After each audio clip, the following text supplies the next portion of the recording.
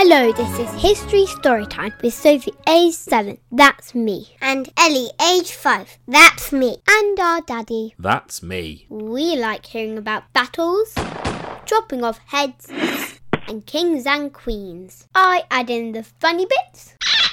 I add in the disgusting bits. And we tell a new story every week. So don't forget to subscribe. Sophie, do you know Boudica is one of my favourite episodes? Yes, Ellie, that's where Rome conquers Britain and Boudica helps fight them. What happened to the Roman Empire? The Romans ruled Britain for 400 years. But remember though that the Romans did not conquer what we now call Scotland or Ireland. People of Britain decided they quite liked having the Romans around. They lived in towns that the Romans built. They used Roman coins to buy things. They became Christians like the Romans. They saw themselves as part of the Roman Empire. They paid their taxes for the army to defend them. We learned about the army in our Roman Empire episode. They were organised into groups of soldiers called legions. They were very disciplined. Left, right, left. They fought as a team with their shields overlapping to protect each other. Who did they need defending from? Well, from all sides, the Irish sailed to Britain and would attack settlements to take slaves. The Picts, who lived in Scotland, would often attack south.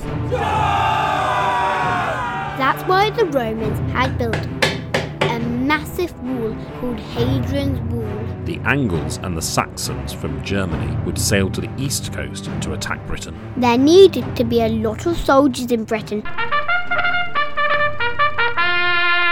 to defend it from all those other peoples. But the Roman Empire had problems. What do you think they might be? Well, it was very big. How do you rule a country that big? With roads. That's why the Romans built so many long, straight roads so they could get around their empire. But it still took weeks and weeks to get messages from one end of the empire to the other. It was so big, though, that the Romans decided to split the empire in two. An Eastern Empire and a Western Empire. Britain was in the Western Empire. But hold on. Suppose the two empires stopped helping each other. And that's what happened. Uh-oh. When the Western Empire was attacked, Help! the Eastern Empire did not come to help. All operators are busy at this time. That's not terribly helpful. What made it worse was that the Eastern Empire was much richer than the Western Empire. And the Western Empire got even poorer because people kept stealing the money which should have been used for the army. Some people also think that becoming Christian had made Rome weaker because they spent the money on the church instead of the army. I don't think that's true, Daddy, because actually Europe ended up as Christian and really powerful. Being Christian doesn't make you weak. Most historians now agree with you, Sophie. The other problem was that the Roman generals all wanted to be in charge. Yeah! And they would often fight each other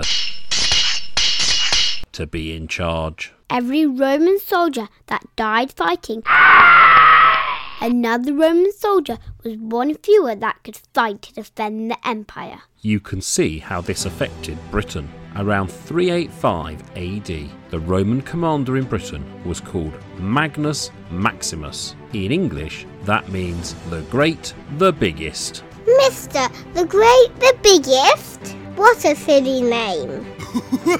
Hey! He sounds quite full of himself. Magnus Maximus decided that he would be an excellent Roman emperor. But there was already an emperor. But Ellie, remember there were loads of Roman soldiers in Britain. He could use those soldiers to try and make himself emperor.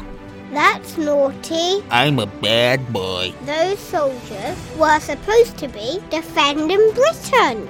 Magnus Maximus took many soldiers from Britain and marched on Rome. Then he met the actual Roman emperor in battle and lost. Not the great, the biggest now, is he? Did the Roman Emperor send more soldiers back? No, he did not. He was being attacked on all sides by now. He just didn't have the soldiers to spare. The Roman Empire was also running out of soldiers. Disease struck the Roman Empire. We learned about this in our smallpox episode. The Romans started trading with China and brought back smallpox with them. It killed millions. The Romans started to use the non-Roman tribes as soldiers. They would invite the tribes to settle within the Roman Empire and fight for the Romans. Hold on, that's a really bad idea. Suppose the Romans had an argument with the tribe. Now they would be inside the Roman Empire and could attack it really easily. And that's exactly what kept happening. The Romans also lost some big battles against the invading tribes.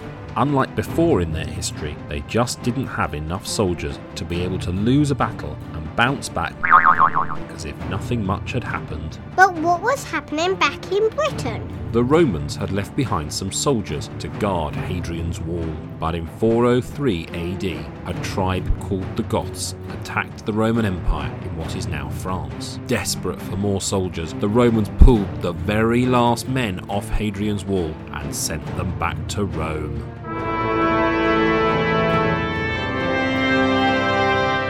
That's not very good if you were Britain. Who's going to protect you? A few years later, one winter, the River Rhine froze. The tribes poured across the frozen river in a huge invasion. That was the border between what is now France and what is now Germany. The Britons were worried this would cut off all their links to Rome, so they sent the very last soldiers in Britain back to help fight the invaders. That's not a very good idea. The Romans are leaving this island. The Romans are leaving Britain. The Romans are leaving this island. Oh, bring back our legions to us. Bring back our legions to us. Bring back our legions to us. Pulling all these soldiers back to Rome from Britain did not help. The Goths advanced on Rome. In 410 AD, the Goths broke into the city. They killed thousands and enslaved thousands more. They destroyed the ancient tombs of the Roman emperors. They burned many of the buildings to the ground. It was the first time the city of Rome had been conquered in 800 years. People around the world could not believe it. What?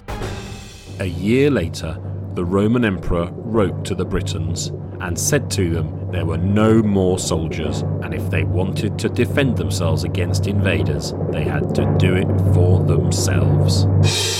Britain was on her own. A bit like our Battle of Britain episode. Now Britain would have to defend herself without the help of the once mighty Roman army. How did that work out for them? That sounds like a good topic for another episode. The Western Roman Empire was attacked again and again until in 476 AD it was completely abolished.